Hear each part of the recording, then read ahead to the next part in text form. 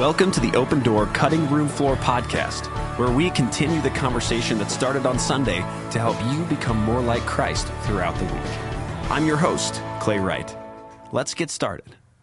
Hello, and welcome back to the Cutting Room Floor podcast. I'm Clay Wright. I'm here with Pastor Jim Mindling. Pastor Jim, how are you doing today? I'm well. How are you, Clay? I'm doing well. I've had a kind of like a roller coaster of a week in some ways, but I feel good. Good. Well, it's about to get better because it's always fun to talk together. Absolutely. I totally, we were talking about this beforehand, but I get so excited to do this and am thankful for this opportunity. And yeah. I hope whoever's listening is getting excited and starting to anticipate joining this conversation with us as well. You know, I think having conversations about Scripture is one way that as a church community, we can be devoted to God's Word. And that's what we're trying to do here. Absolutely. The ancient Jews never studied Scripture by themselves. They always studied it in a group, discussed it in a group. It was a community thing. Absolutely, yeah. And so if you are a regular listener, or even if this is your first time tuning in with us, one thing that we're really looking forward to is engaging you in a deeper way by responding to some questions that you have as you're listening to the sermon. And so if you have questions as you're listening, you can let us know about those questions by emailing them to podcast@opendoor.tv. So feel free to do that with your questions. You know, we have questions. We love asking questions of the Word. But we don't want it just to be a conversation between the two of us. We want to bring you into that. And so if the Lord will prompt a question in you, send it to us. We'd love to field it and participate with you in this conversation in that way. So I wanted to give that plug just right at the beginning. I usually plug that at the end, but we haven't gotten any questions in yet. So maybe people are not listening to the very end. Yes, that's possible. So hey, well, there it is at the beginning. Yeah. We're in the Gospel of Luke as a church. We're continuing in this series about discipling the next generation. We're in the second week of that series. And Pastor Jim, last week on the podcast, you talked to us a little bit in advance about this plan that you see that God is sort of intentionally parenting Israel. And it's a way that we can learn about parenting as well and take some principles from that. And then this week, you really got into that plan in your sermon. You didn't get all the way through that plan, which is totally fine.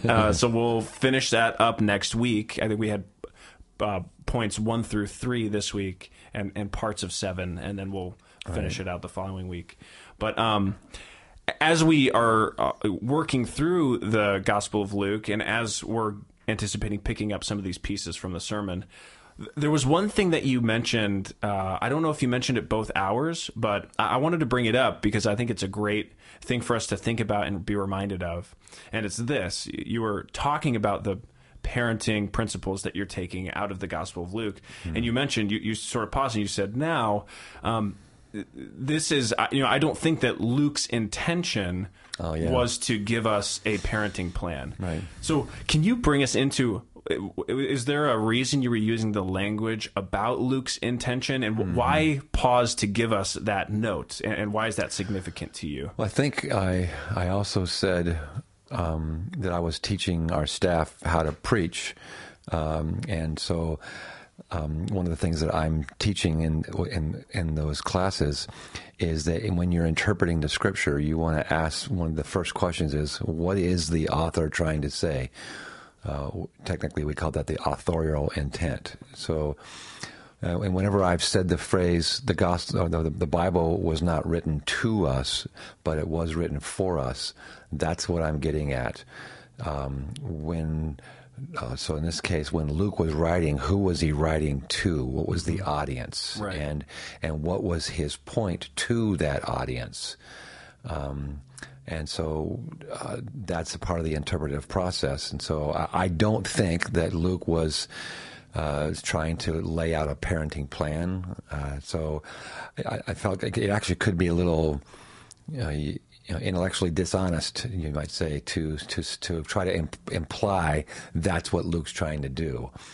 But just because Luke is not trying to give us a parenting plan does not mean that we can't go to the things that he says about Joseph and Mary, the parents of Jesus, and learn some things from them. And so that's what I do every week, and especially in application. But I'm doing it a little bit more in this series because I think Luke is assuming a whole background that people have in the Old Testament, and it's a background that has been lost to many of us today. Mm-hmm. Sometimes we don't even read the Old Testament, let alone understand its main themes. And, this whole concept that's just so huge in Scripture of God bringing Israel out of Egypt to create a people for his own, and then for him to treat them like children, call them his children, and call himself their father. Those are powerful themes that shaped the imagination of the first century Christians, and before that and after, because they were so steeped in God's activities. The Psalms are all about the deeds of God. Well, usually the mighty deeds of God refer to this very act of redemption, Israel being rescued out of Egypt. And we can sometimes read the mighty deeds of God and think, he's talking about all kinds of things, but they probably were primarily talking about redemption and rescue out of Egypt. Yeah. And so when you have that narrative that's shaping your imagination and shaping your interpretation of Scripture, then, you're going to understand things a lot differently. And why? Along those lines, I think it still fits along with the question: why is Luke keep focusing on the law and them obeying? When they obeyed everything required by the law. When they obeyed the commands and required by the law, when they obeyed the customs, all this language that's talking about the law and its role, I think does imply that Joseph and Mary were very, very much paying attention to intentionally obey those commands. Right. And God, the Father, gave them to the children of Israel and then said, pass them on. So I don't think I'm in interpretive danger there, but I just wanted to be really clear to people that I'm not trying to misuse the text. I'm not trying to use the text for my own little, my own homiletical purposes, sermonic purposes. Right. I didn't bribe Jim to do a parenting series just because I had my second child recently. That's it's. So what was that money you gave me? What, wasn't a bribe? Well, some would say, yeah, exactly. No, but it's Luke's intention. I think he is. I think you're right. Going to great lengths to show the kind of people that Mary and Joseph were, definitely. Especially in the way that they give the sacrifice at the temple. And there's so much that we learn about Mary and Joseph just from that little note. About their socioeconomic status, about their commitment to the Lord, and so that's absolutely right. And what you're trying to help us see is the context that Luke is trying to bring in, which is wonderful. But as a nerd, I was like, yes, authorial intent. This is important because the Scripture doesn't mean whatever we want it to mean, right? And so, but that's not just nerd. We would like to believe that anybody who's serious about studying the Bible would recognize that. One of the first steps is, what is it trying to say, to the original audience, right? And before we jump to what does it mean, we have to ask, what does it say? So, a lot of people in our church are involved in some sort of inductive Bible studies methods, whether it's precept studies or whether it's Bible study classes that they're in, and these three steps of observation, interpretation, and application. That is the classic inductive Bible study method. Right. And so the observation and the interpretation that you're doing is about trying to figure out what does it say and what does it mean. And that does need to start with authorial intent. Yes, yeah, absolutely. Because ultimately, right, we trust that God inspired these authors Indeed. to write, and that it's not just Luke's opinion that he's providing. Exactly. God is they're being carried along in that process by the Lord, and so it's important. It's not arbitrary to the application. And was it this week that we put up 2 Timothy 3:16 on the screen? And I think it was. That all Scripture is God breathed. Right. So, yes, indeed. Yeah, and you brought that up in the context of talking about how Timothy, who Paul's writing to in that text, was taught by the generation above him. I think it was his grandmother, and that his mother and both his mother and his grandmother, Eunice and Lois. Right. Yeah. His dad was a Greek, but his mother and grandmother were Jews. Yes, and so Paul's assuming the Jewish sort of education that the mothers would have provided, and so that sort of gets us into the next piece that I'd love to pick up, which has to do with that first principle in the parenting plan. And on the sort of God's plan for Israel's side, I think you had the word Torah there. Mm-hmm. 2 weeks ago it was Torah. This week I changed it to Scripture. That's right. But I explained in Scripture, using the word Scripture, where that language came from. So I put... I broke up the Old Testament into those 3 divisions. Right. But I don't think I put the word Torah on the screen this week. Okay, gotcha. But that's something to talk about. Is in the Hebrew Scriptures we call that the Tanakh. Mm-hmm. This could be a geeky nerd thing. Tanakh is an acronym, right? And if you just capitalize the letter T and then the vowel A and then capitalize the letter N, so capitalize T and then N, and then capitalize the K. Those refer to those 3 divisions. So T is Torah, Hebrew word Torah. K is the word kavim, which Ketuvim. Yeah, I got the ta. Ketuvim, and which is the writings, and then the last section is the Nevi'im. That's the K. Is Ketuvim the writings or the prophets? It's Torah is the law. Ketuvim, I think, is the writings, and Nevi'im, I think, is the prophets. I think it is, yeah. So that's they would use that word Tanakh to refer to what we would call the Old Testament. And again, like I said in the sermon, they wouldn't have called it Old Testament. They would have just called it the Scriptures. But they use the word Tanakh to refer to the Scriptures. They use the word Torah, which even though technically it just means the first 5 books, in usage you got used to being used for the whole 39 books. Yeah. And then, of course, we talked about that's really 24 books. I don't know that we need to go into that detail.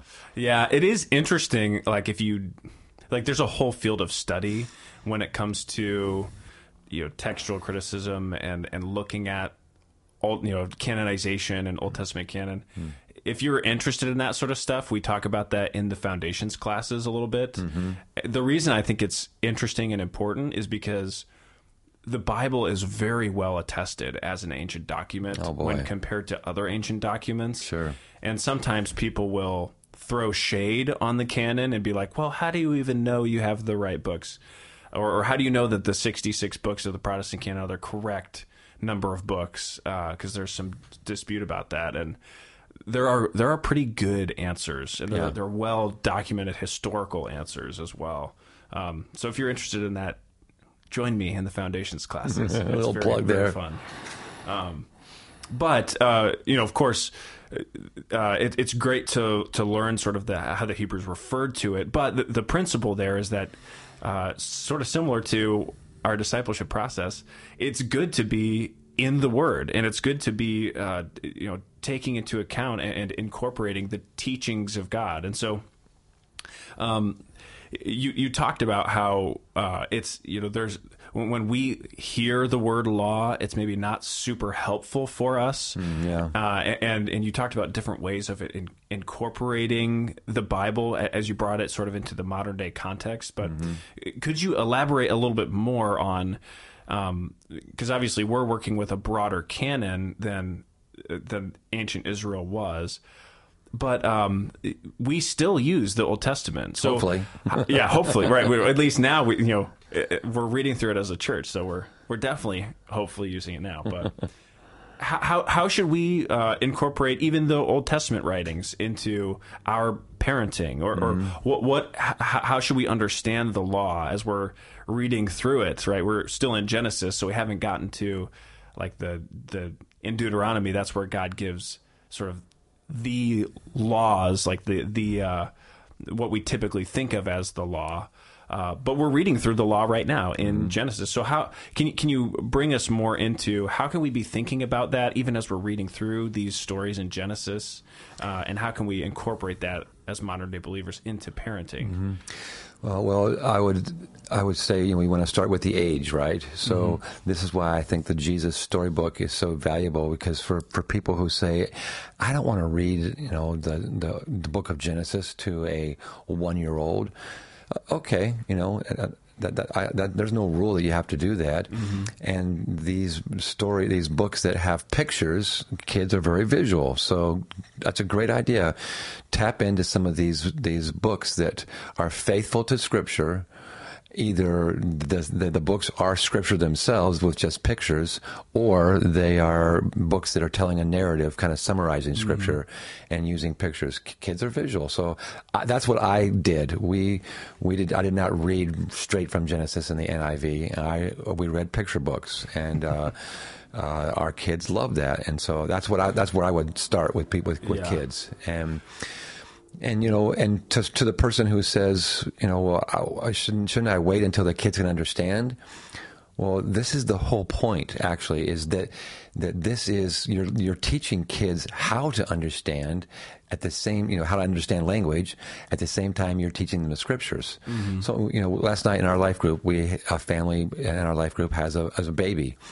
And she's starting to talk now, and what she's doing is she's mimicking what a mom and dad are doing. So that's how she's learning to talk. Right. If mom and dad don't talk to the kid won't talk.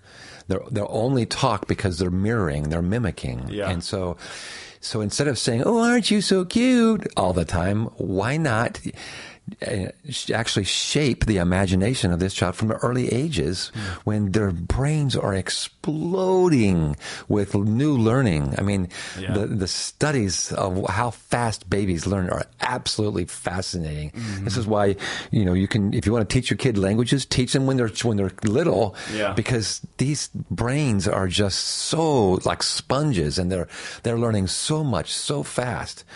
And so the idea of implanting Scripture as the formative words and the formative sounds is not only good, psychology, it's great theology. And so that's actually a pretty exciting thing that we can do. So, the Hebrews were brilliant. I'm going to teach the alphabet to my children. What a great idea. Now they probably didn't have a whole slew of library books to draw from, and so they're not as tempted to read, Winnie the Pooh and Peter Pan.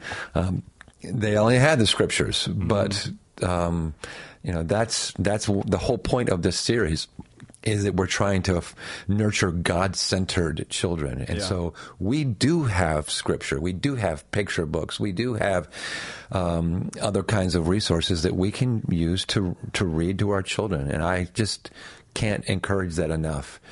And then, as the kid does get older, then we can start reading, again, like you mentioned, our church-wide devotions. Right now we're reading through the narrative of the sons of Abraham, Isaac, and Jacob, those generations there. Yep. And I absolutely find it fascinating, even though I know it inside out, and I've read it again and again.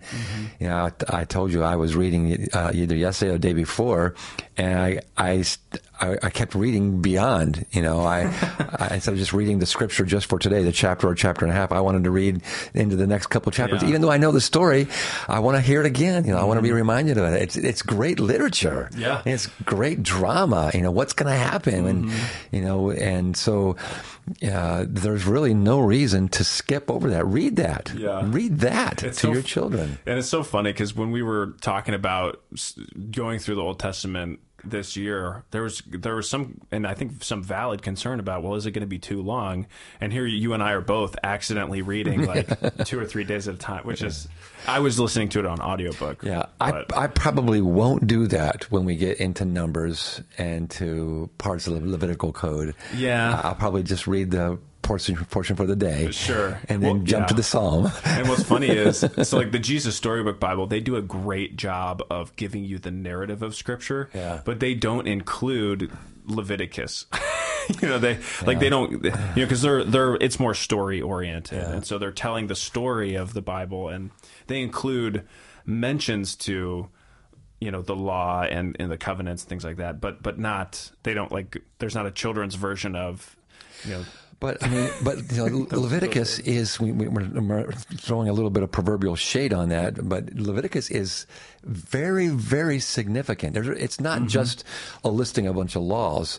Leviticus was written in a time where there was all these small g gods out there, and you never know where you stood with these gods. They were very, very capricious, and the way people describe them. And so there's all this fear about, how many gods are there? How do I appease them? What are they going to do? And, just a lot of fear-based living. And in that environment comes, here's a God who wants to know you. Here's a God who invites you, who's revealing himself to you and invites you into a relationship with this holy God. And then also gives you a very clear way. This is how you have right standing with God. You do these sacrifices, you obey these laws, and you are living in a relationship with God. And so there's not, it's wonderful. If you're getting the book of Leviticus 4,000 years ago, you're like, finally, clarity about the gods. Actually, there's not gods. There's one God, and this God is a holy God. So that gets repeated again and again in Leviticus. And this God has revealed himself. This is amazing. Yeah. And this God who has revealed himself, who is holy, invites me into relationship and says, this is how you can, I'm taking care of your sin, this sacrifice. See, this is the way they would have read it, and this would have been life-giving. Right. And it's like, wow, I love Leviticus. And see, we don't think about Leviticus like that, so we don't think it's a powerful book. Right. I mean, it is in almost every sense of the word foreign to us. Yeah. Right? It's a totally different culture, totally different time. And this is one of the benefits of doing cultural studies, is those sorts of insights. Yeah. So Leviticus comes alive, when it was released, in the theaters, when it was released, and started getting out, it was a word of salvation and revelation and life to the people. Yeah. I remember learning about the sacrificial system itself, and there's a depth to it, and there are, like, when you think about it happening on the ground, there are certain realities that you realize that aren't self-evident, or that weren't to me when I was first interacting with the concept.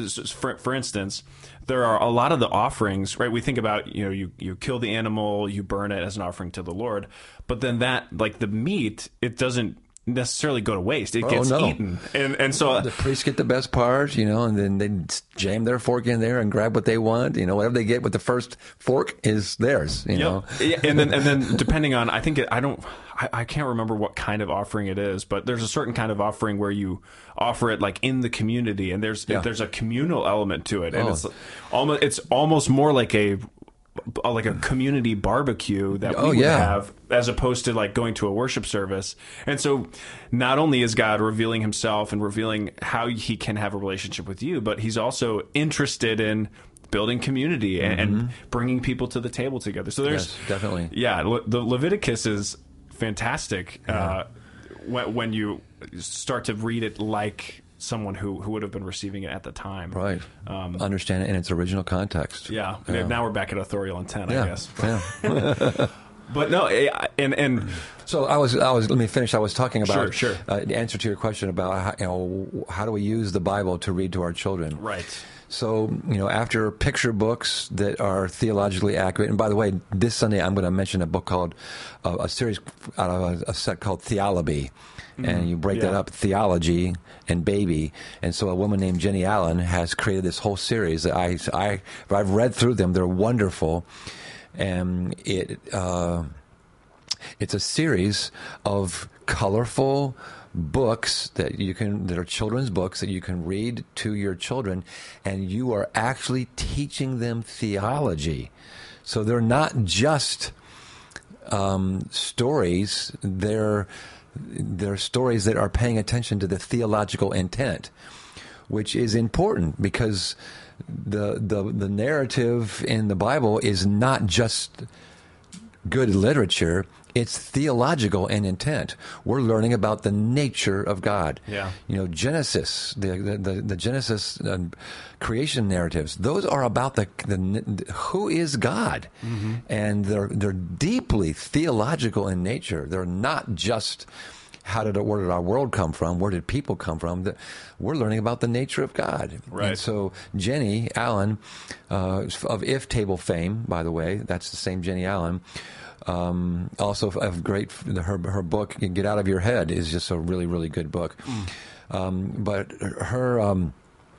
her intention to take theology and bring it to the simplest, of all ways of explaining to infants and children, I think is so beautiful and so admirable. I love so much that she's doing that.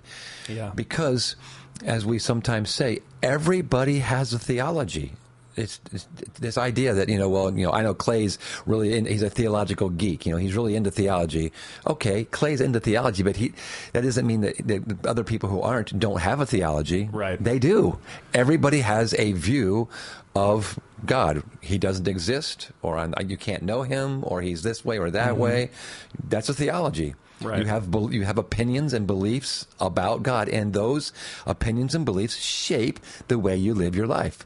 So not only is everybody a theologian, everybody's theology shapes the way they live. Right. So why not, since that's true, why not be intentional about shaping our children's theology while they're learning to talk, while they're learning to form words, and while they're learning to, what concepts are. I just think this is brilliant.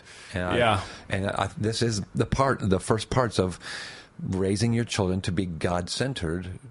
It starts from the earliest days, infancy, like Paul said to Timothy. Yeah. From infancy, you knew the Scriptures. Yeah. I love that verse. As you're talking, I'm remembering some study I did about different theories about raising children within the church, because for a long time, the way to raise children was you need to tell that child that they are like a sinner, and so they would use these alliterative poems for children, like I am a worm, and I'm a sinful worm. It's like horrible. But the idea was they are sinners, but that's not the first word they need to hear. Right. And so the idea was they need to know the reality of their need for salvation, so that as they come to understanding, they will respond to that and come to Christ. And then this whole new way of thinking came along, where it was like, no, your child should never remember a time when they weren't walking with Jesus. It's just this different way of introducing Christ to children, this more nurturing kind of way of doing things. But I can see in either case people asking, okay, so if you're starting so young, where's the room for allowing the child to decide, or where do you force that sort of instruction onto a child versus exposing, or versus making available to them, and how do you walk? I'm just thinking through that as you're talking. Yeah, that's such an important question today. Sometimes you hear people talk and you begin to wonder, how do you define what a parent is? You know, is a parent merely the person in the home that provides food and shelter? Yeah, because that's what it sounds like. You shouldn't expose your children to theological concepts. Let them make up their own mind. What is your understanding of what a parent is? Right. A parent is supposed to educate their child, and a parent is supposed to create an environment that is conducive to learning and to teach. A parent is a teacher. It's your first. They're your first teacher. And so we have this wholesale abdication of the role of parenting so kids can make up their own mind. Mm-hmm. What you're doing is you're advocating to the culture around you to be the ones that shape your child's imagination and minds. And you're advocating your God-given right and authority and purpose. God put you on this earth as a parent to teach your children. He gave you children so you would teach them. Yeah. So that's a pretty big deal to abdicate that, to just say, well, let the world shape them so my kids can make up their own minds. Mm-hmm. There's a book by Charles Swindoll that's an old book called, it's called Home, Where Life Makes Up Its Mind. And that's such a great title. Home, where life makes up its mind, because that's exactly what we're talking about here. You are going to have opinions. They're going to come from somewhere. They don't come from a vacuum. Right. So Paul says in Romans 12, don't let the world shape you and conform you into its mold. Instead, be transformed by the Word of God, the renewing of your mind. So maybe we need to redefine, like Vince Lombardi, the famous saying where he went to his players and held up a football and said, "Gentlemen, this is a football. Let's start from beginning, because you guys don't know how to play this game." Maybe we need to start with the beginning and define what is a parent. Sure. Because they're not just a provider of shelter and food. They are your first teacher. They are nurturer. They are the ones that that have been assigned by God to help you feel safe in the world and to begin to make order out of the world. Yeah, it's... Oof. I totally agree. I think I can not commiserate, but I can maybe empathize a little bit with some of that reaction, because I'm thinking of, and this is a really popular trend today. So I'm not trying to justify it. I'm just trying to recognize people feel, whether they're right or not, like they have been, people who were raised in the church feel a certain way about how they were raised, and feel like there was not openness, and feel like they, the principles that were instilled caused shame or caused harm, or they're trying to undo and trying to heal from their upbringing. And so sometimes I hear the response of, when people say, let the kid make their own decision, right? And this is within a certain realm of reason,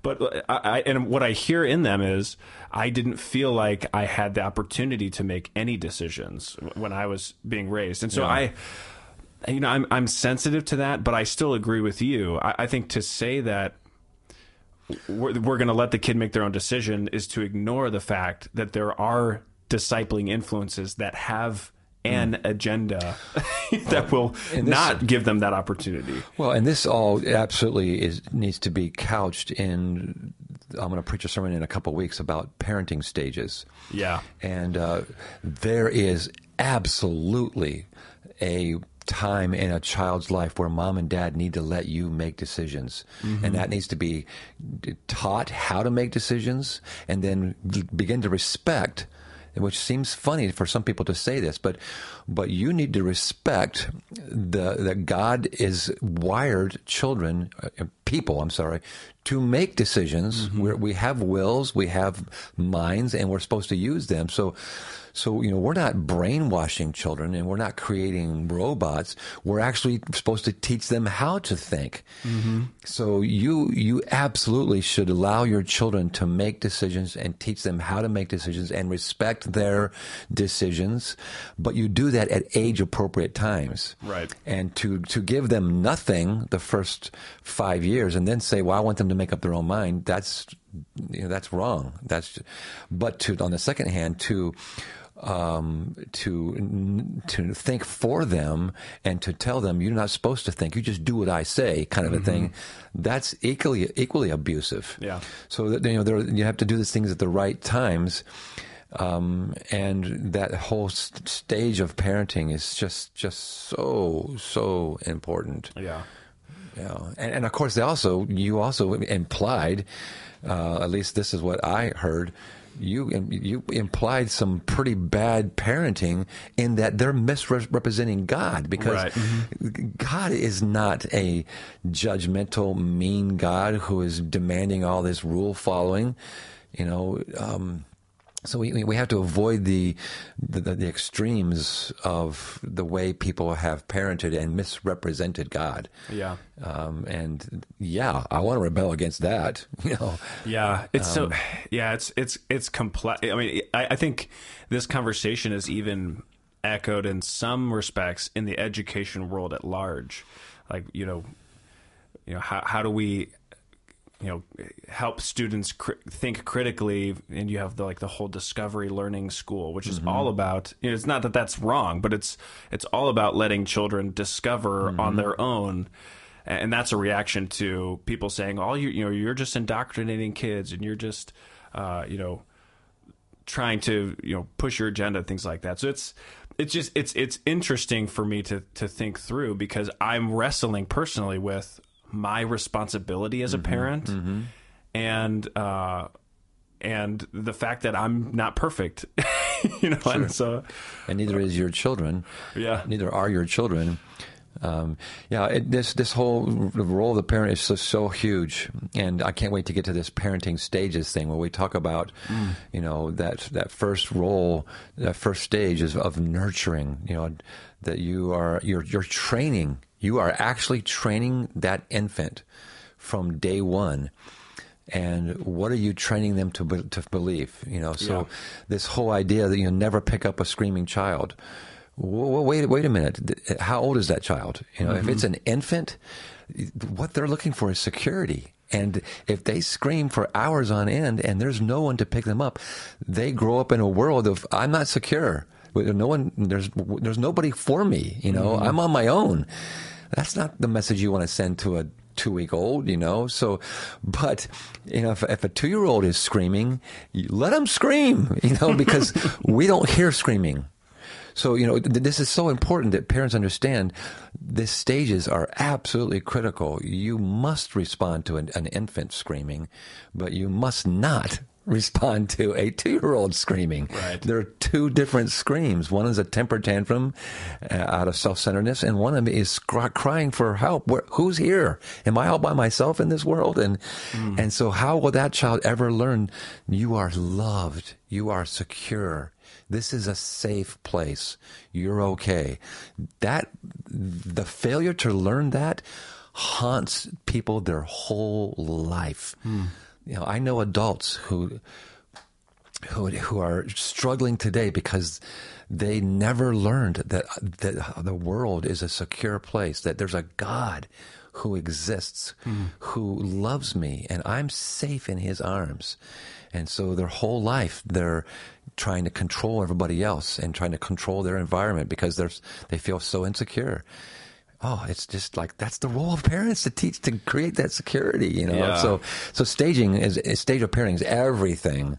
Absolutely, yeah. In these things. And one thing, just to sort of get back to the idea of incorporating Scripture and the teaching of God, and also with the idea of being age appropriate, I've been recently that book about brain science that I've referenced a couple times on the podcast, The Other Half of Church.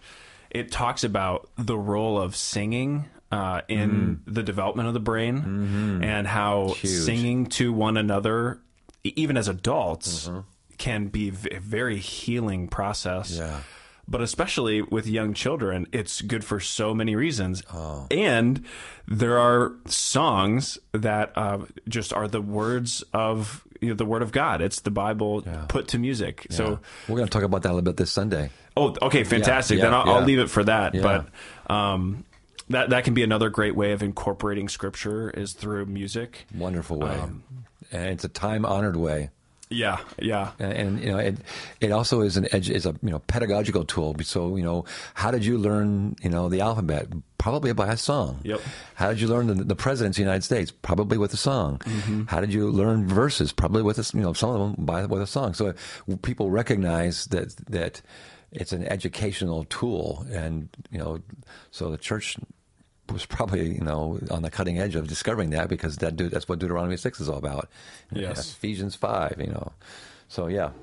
So as your kids grow, find ways to engage them with Scripture. Children are so inquisitive. That's the way they naturally come out of the womb, and that is the biggest thing that helps a human being learn, is the inquisitive nature that God has wired us with. So play to that. Because when we teach adults how to study the Bible, we're actually trying to get them to be inquisitive. And I read a book one time that talked about how parenting, our educational system, and the world basically stomp curiosity out of children. Oh, wow. We stomp the wonder out. And this book, or this paper I was reading, was encouraging parents, to nurture wonder, and stoke wonder, and celebrate inquisitiveness and curiosity. And so, I say use this in when the kids are reading the Bible. Ask them questions, teach them to ask questions, celebrate their questions. Never, ever, ever ridicule a question a child asks. You're nurturing an inquisitiveness.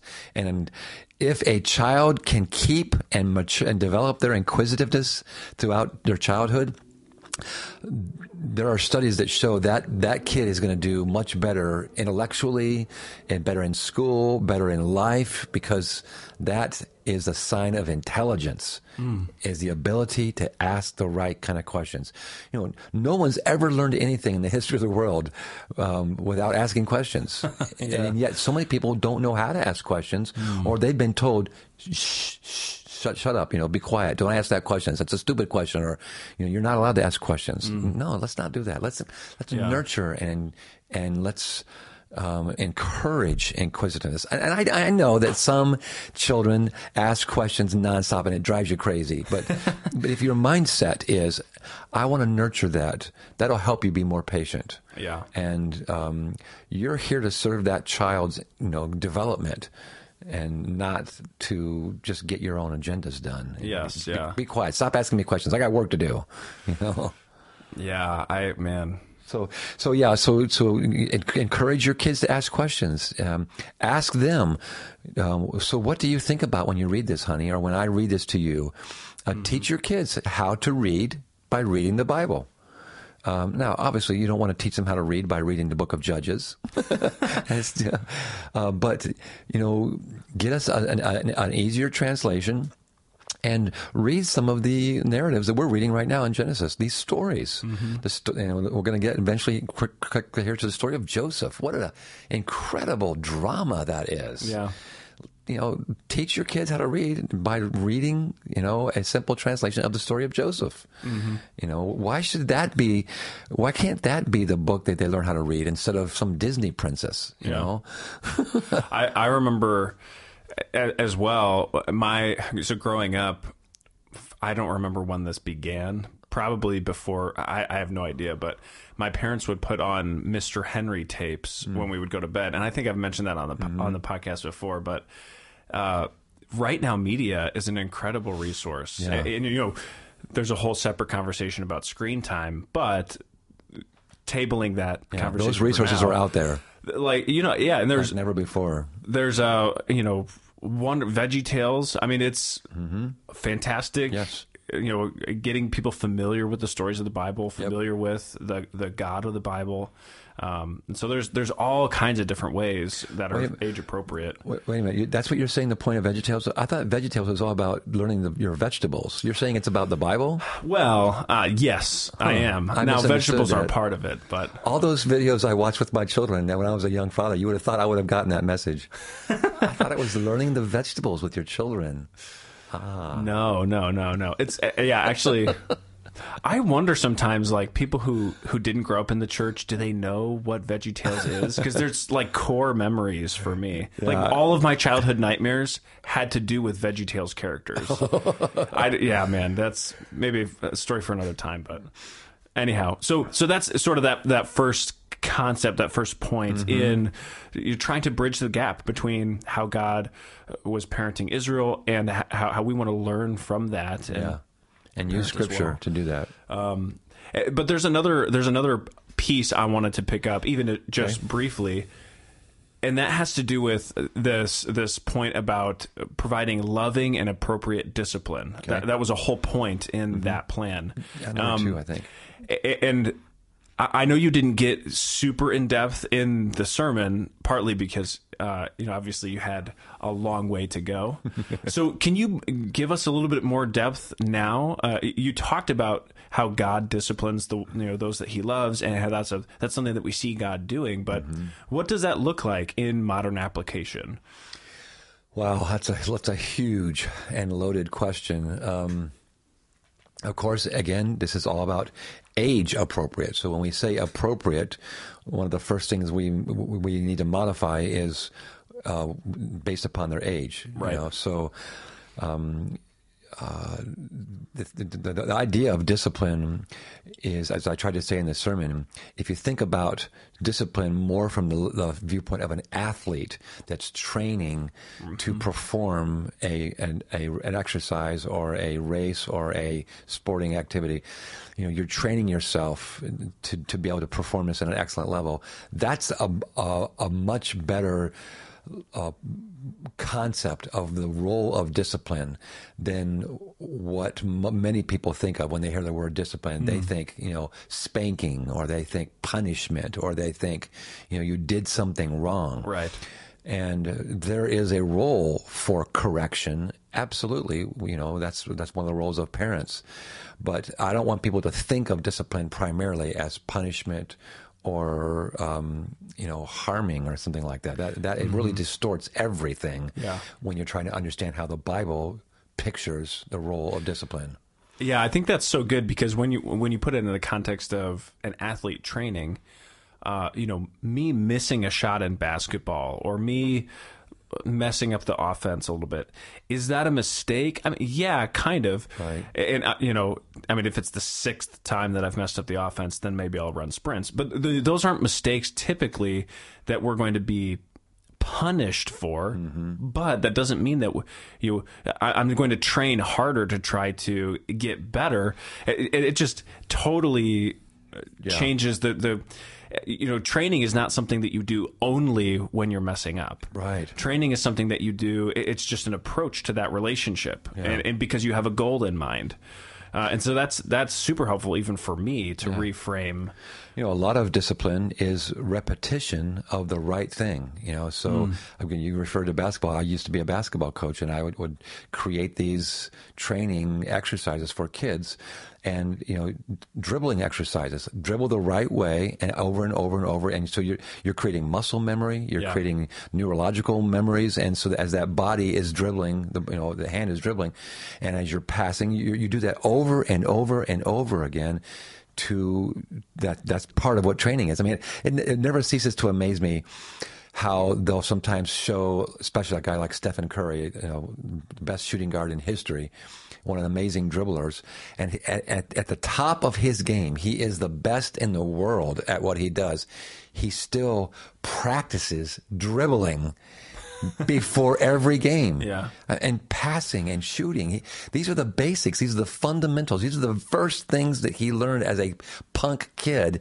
And here he is, the top of the world, and he's still practicing those fundamental things. Mm-hmm. And that's the power of training. He's still training. And so that it helps us see the power of this repetition of the positive things. So just like it's not only negative, it's this picture of, I'm training for a goal. It also includes this idea of positive reinforcement. Mm-hmm. So we're disciplining our kids when we encourage them and we reinforce those positive things. Very few parents think of that as discipline. They only think of discipline as correcting a wrong move. And so I want people to get in their brains what do we mean by the concept.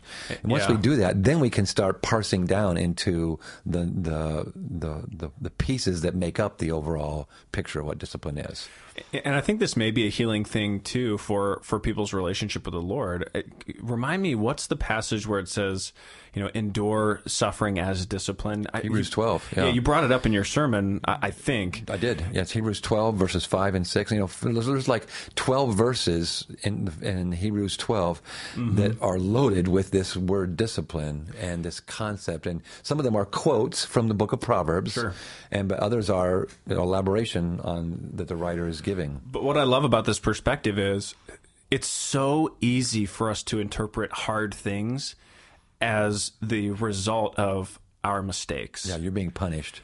But that not so. Right. Exactly. And so when we're enduring suffering as discipline, that's Paul, or the author of Hebrews is not saying, God is punishing you for something that you've done wrong.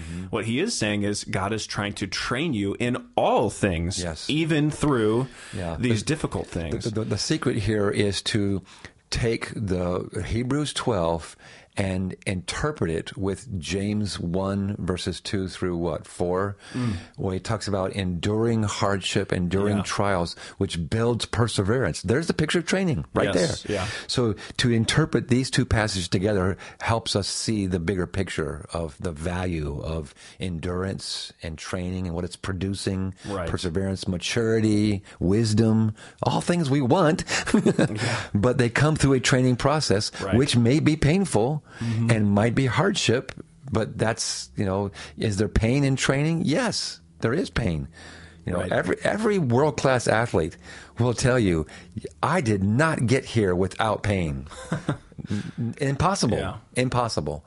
Even the greatest like Usain Bolt, he's a naturally amazing runner, but he's still trained to the point of pain or pushing the muscle. When you lift weights, it doesn't do you any good to lift weight if you don't lift it to the point of literally ripping the muscle.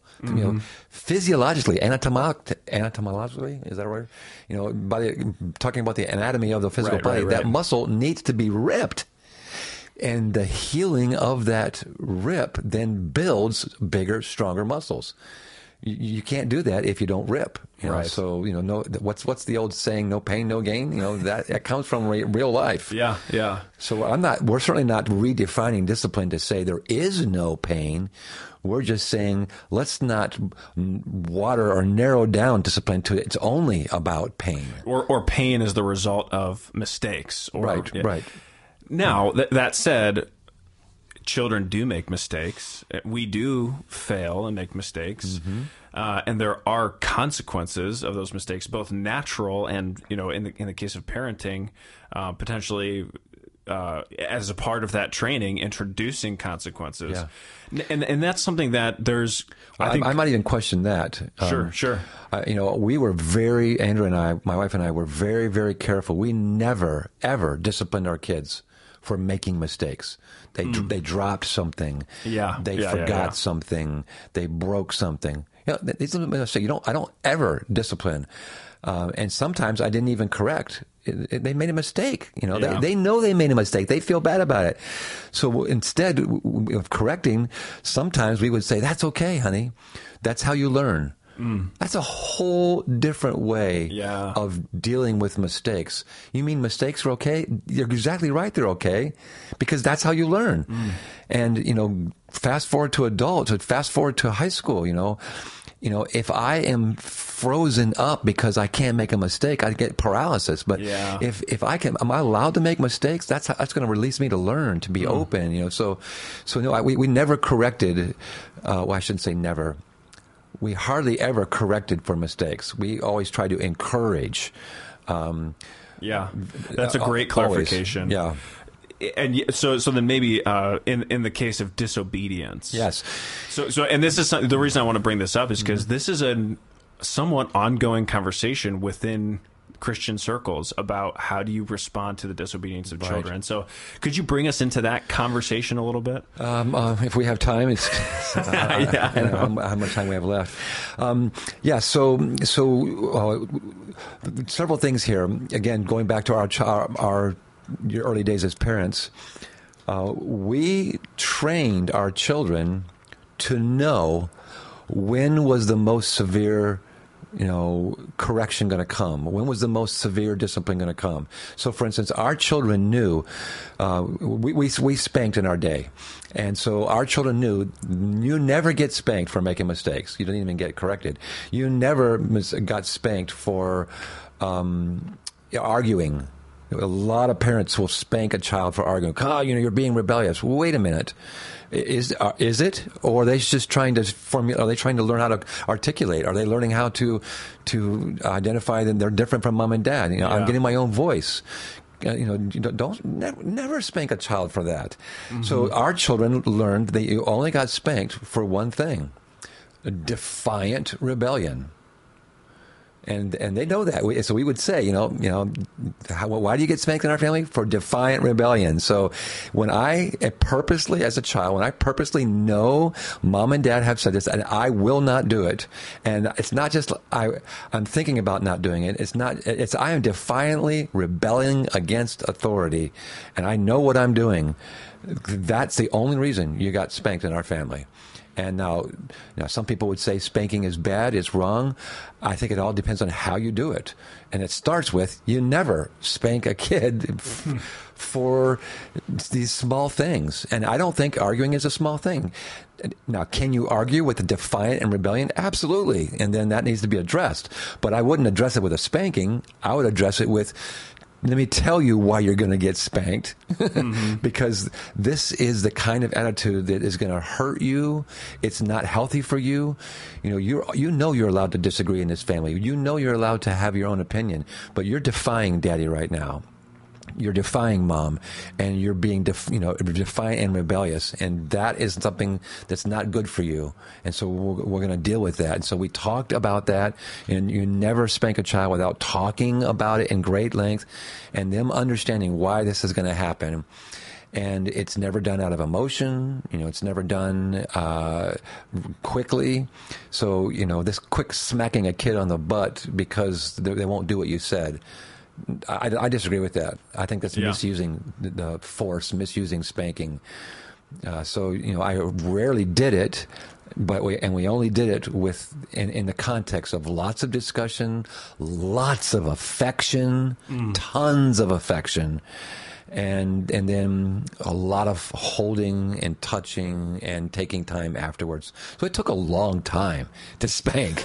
But to me, you rarely do it, and you do it in that context, and it's formative, it's shaping, it's helping. But I'm frustrated with you, I'm tired of you, bang, spank. That just knee jerk. That is so unhelpful. Sometimes downright abusive. And and we're not even talking about the spankings that are so hard that they're abusive. Yeah, I think smacking a kid around is abusive. There's no place for that, Yeah. So sometimes people caricature spanking in these ways that it makes it sound like you're slapping kids around. And surely we've seen it in movies. We know that kids get smacked around. But every time we see that, we should grieve. We should reject that. That is so wrong. Yeah. Yeah. So there's that. We can talk a lot more about that. Sure. But even even though all that I just said, there may be people who disagree with it, who would say, under no circumstances do you ever spank a child. Okay. I'd like to know, what your parenting philosophy is, but I wouldn't flat out disagree with that. But think through what you're Yeah. what you're doing. How well do you know your child? This also has to do with the child. Yes. There are some children you should never spank. They're so fragile, in their spirit, and they're just the way they're wired. That's just too much. There's other kids that are so strong-willed and so resilient. They're just a different kind of kid, and you need to have a different sort of training and nurturing and disciplining for that kid. Yeah. And again, this I'm going to cover this later on in the series. Right. These kind of things, but yeah, I mean that's super helpful. If people want more tools or to get into that more, because Scripture is not silent on this idea, but it's also not. People don't always agree on what Scripture does say about this sort of niche within training. So, what's are there resources that you might point people toward if they want to learn more? Yeah. I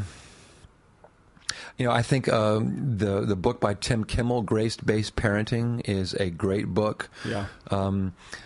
You probably need to know that book was written, and that's a whole movement that is written out of a reaction to a very, very popular book in Christian circles decades ago called Shepherding a Child's Heart by Ted Tripp. And it's Ted Tripp's book everybody used it for a long, long time in Christian circles, and it is wonderful for teaching grace. Oddly enough, it's wonderful for instilling the concept of grace and recognizing that needs to be taught in childhood. It's wonderful for teaching the gospel to your children. I mean, I think that's the first parenting book I ever read that talked about parenting is the best place to preach the gospel and model the gospel. But I think Ted Tripp is too spank happy. Again, you just heard me say that I would spank my children sometimes, but it felt to me like he spanked for every little thing, and I was like, whoa, whoa, whoa. So it's odd, this phenomenal book about teaching the gospel and the grace to your children that in those days you hardly saw anywhere else, and yet I think a little bit too spank happy. So I think the book is worth reading if with that caveat in mind. Sure. But again, Grace-Based Parenting by Tim Kimmel was written in response to that, and he went to the other extreme and said, under no circumstances should you spank. Gotcha. So I think, you should read both of these. Sure. Ted Tripp's brother, Paul David Tripp, wrote a phenomenal book just called Parenting that I highly recommend. And so I recommend anything that Paul David Tripp wrote. Do you know his name? I don't. Yeah. Well, so I've heard of it, but I've not interacted with his work. Yeah, it's fantastic. So that's great. And I'll link all these in the notes for people if you're interested in checking it out. Yeah. Boy, let me just think of some more great books about parenting. I feel bad that I'm not thinking of some right now because I don't want to throw shade on those books by not mentioning them, because they didn't come to mind. They must not be that good. No, that's not at all what I'm saying. Most books by Kevin Leman, Leman, on parenting are great. He's written a lot of books on parenting.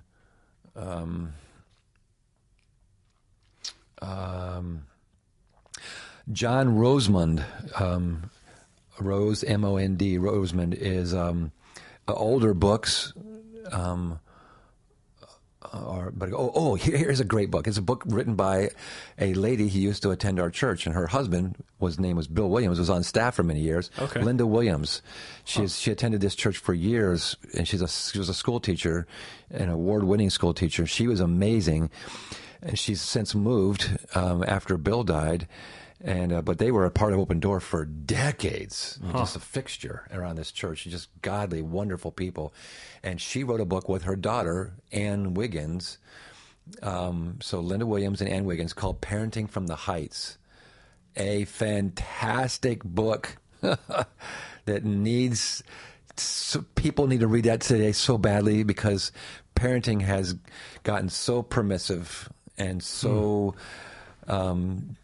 confused, and her book is just loaded with great wisdom, and she was just amazing. So yeah, that's one of my top books I recommend. That's awesome. We also talked about reading to your children.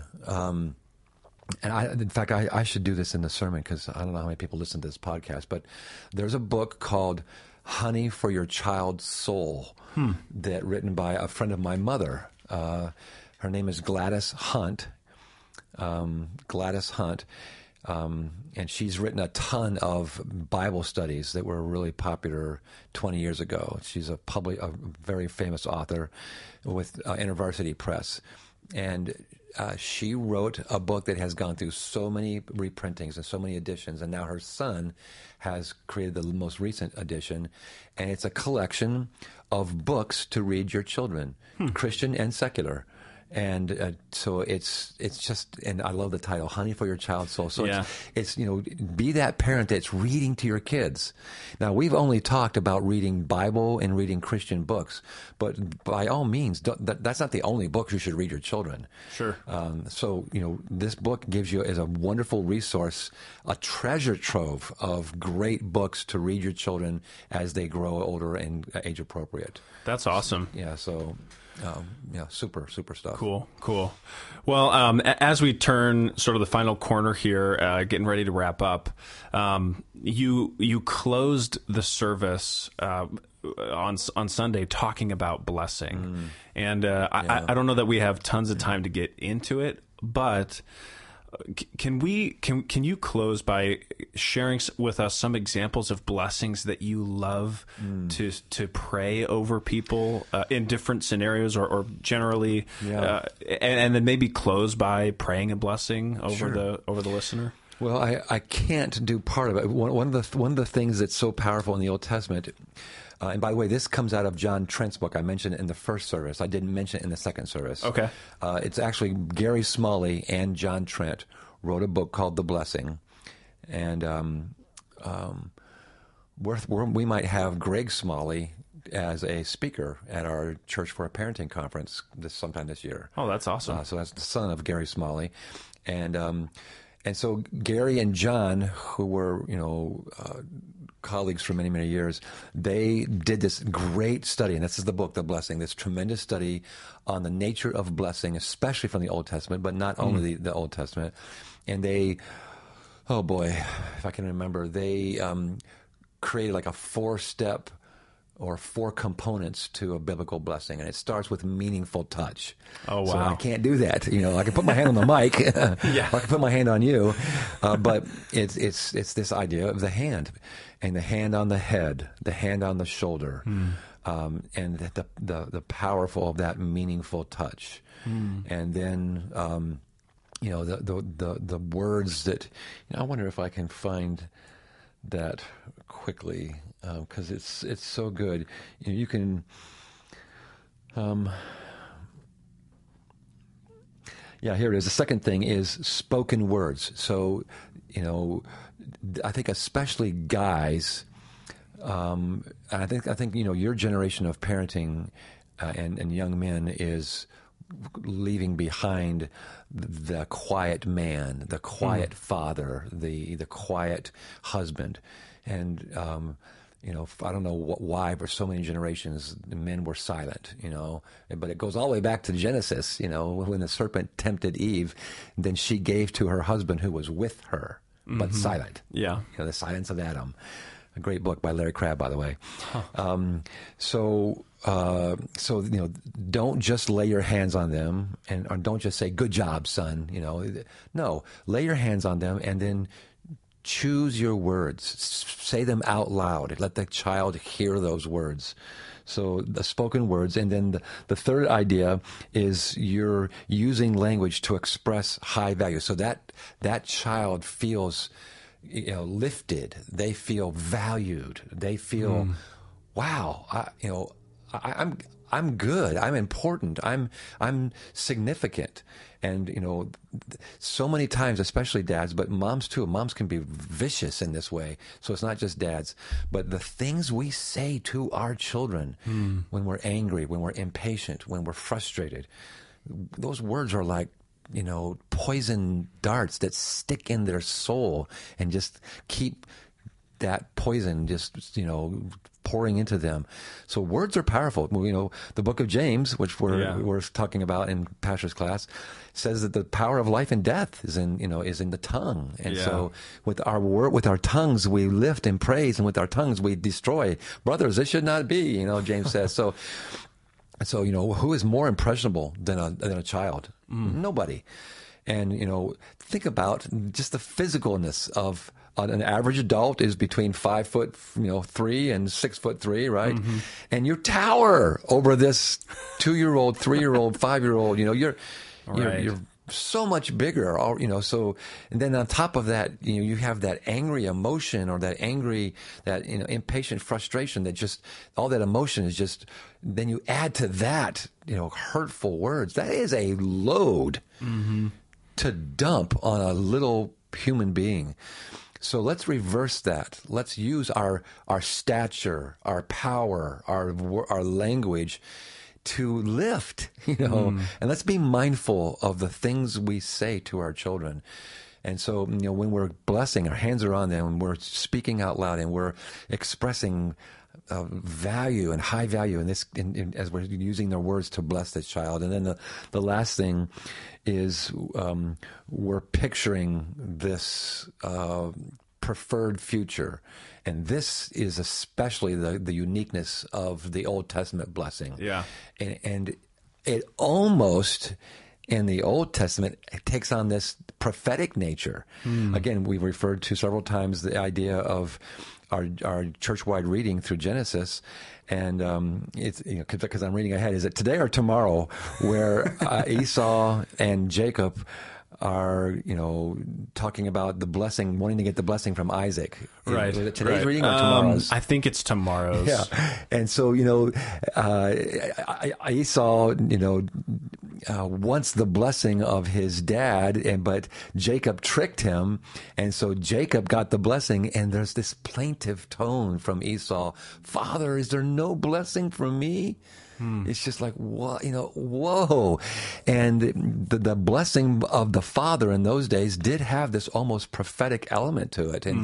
And it did play out that way in Esau and Jacob's life, just as the father Isaac, declared it. So I'm not sure, Clay, that you and I have the power to prophetically declare our son's or our daughter's future. That's a whole other conversation. Right. But we can, we definitely can bless them in a way that vocalizes favor of God, favor in their life, blessing, and that God is a God who loves to bless. And so, when we read Jacob's blessing over his 12 sons, I mean, he got detailed, and so I don't know how detailed we can be about that, but all those elements together add up for a really powerful tool, a powerful gift that every parent has, but few parents use. So that book really helps explain. Yeah, that's fantastic. So let me pray for our people, our parents. Yeah, please do. Lord, we thank you that you have called us to be parents, many of us, and even some of us who don't have children or who can't have children. We can exercise parenting responsibilities and discipling others and helping others parent. So all of us can play some sort of a role that you've given to parents, and the power that you've given us is extraordinary. And so, Lord, may we use that power for good, for blessing. And, as we said in the sermon Sunday, I prayed that there would be fathers and mothers who would take this seriously, who would lay their hands on their children and say something out loud that's powerful and potent and positive, and that would speak a future into that child or into that person that is consistent with the Word of God, and that is reflective of your heart for us, and that parents would realize that that is an incredible privilege and gift that parents have been given, and they would utilize it appropriately. And so, Lord, let me pray a blessing over the people of our church. Lord, I just pray your favor upon the hearers of this podcast, that they would recognize the significance of it, and may your blessing rest upon them in the hearing of these words.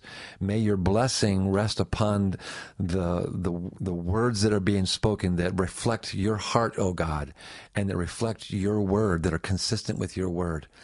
And may your blessing rest upon them in the exercise of these parenting responsibilities.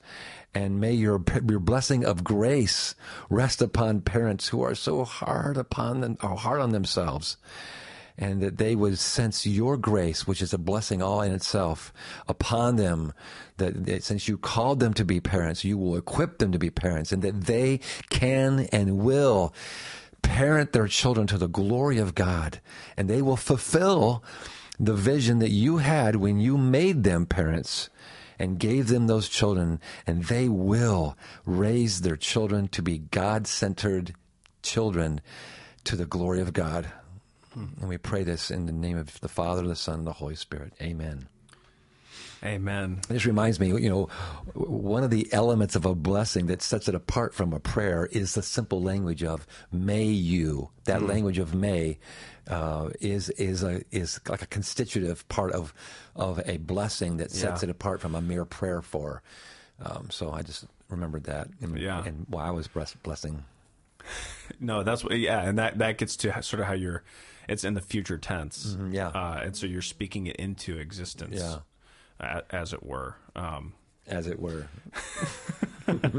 Well, anyway, thank you so much, Jim, for that blessing, and also for this opportunity. And thank you, listeners, for tuning in. Like I said at the beginning, we would love to hear. If you've got questions as you're studying Luke along with us, send them in. We'd love to address those. Yeah. And if you're benefiting from this podcast, if you're enjoying it, would you let us know in the comments? Would you let us know by leaving us a 5-star review? That's really helpful, not just for my personal ego. It's helpful for us to get the word out there and to continue growing the podcast and helping expose more people to teaching from the word of the Lord. So thank you guys so much, and we will sign off. Thanks so much for joining us for this episode of the Open Door Cutting Room Floor podcast. But don't let the conversation end here. Find a group where you can deepen your roots at connect.opendoor.tv. And don't forget to submit your questions to podcast@opendoor.tv. Have a great week, and we'll see you Sunday.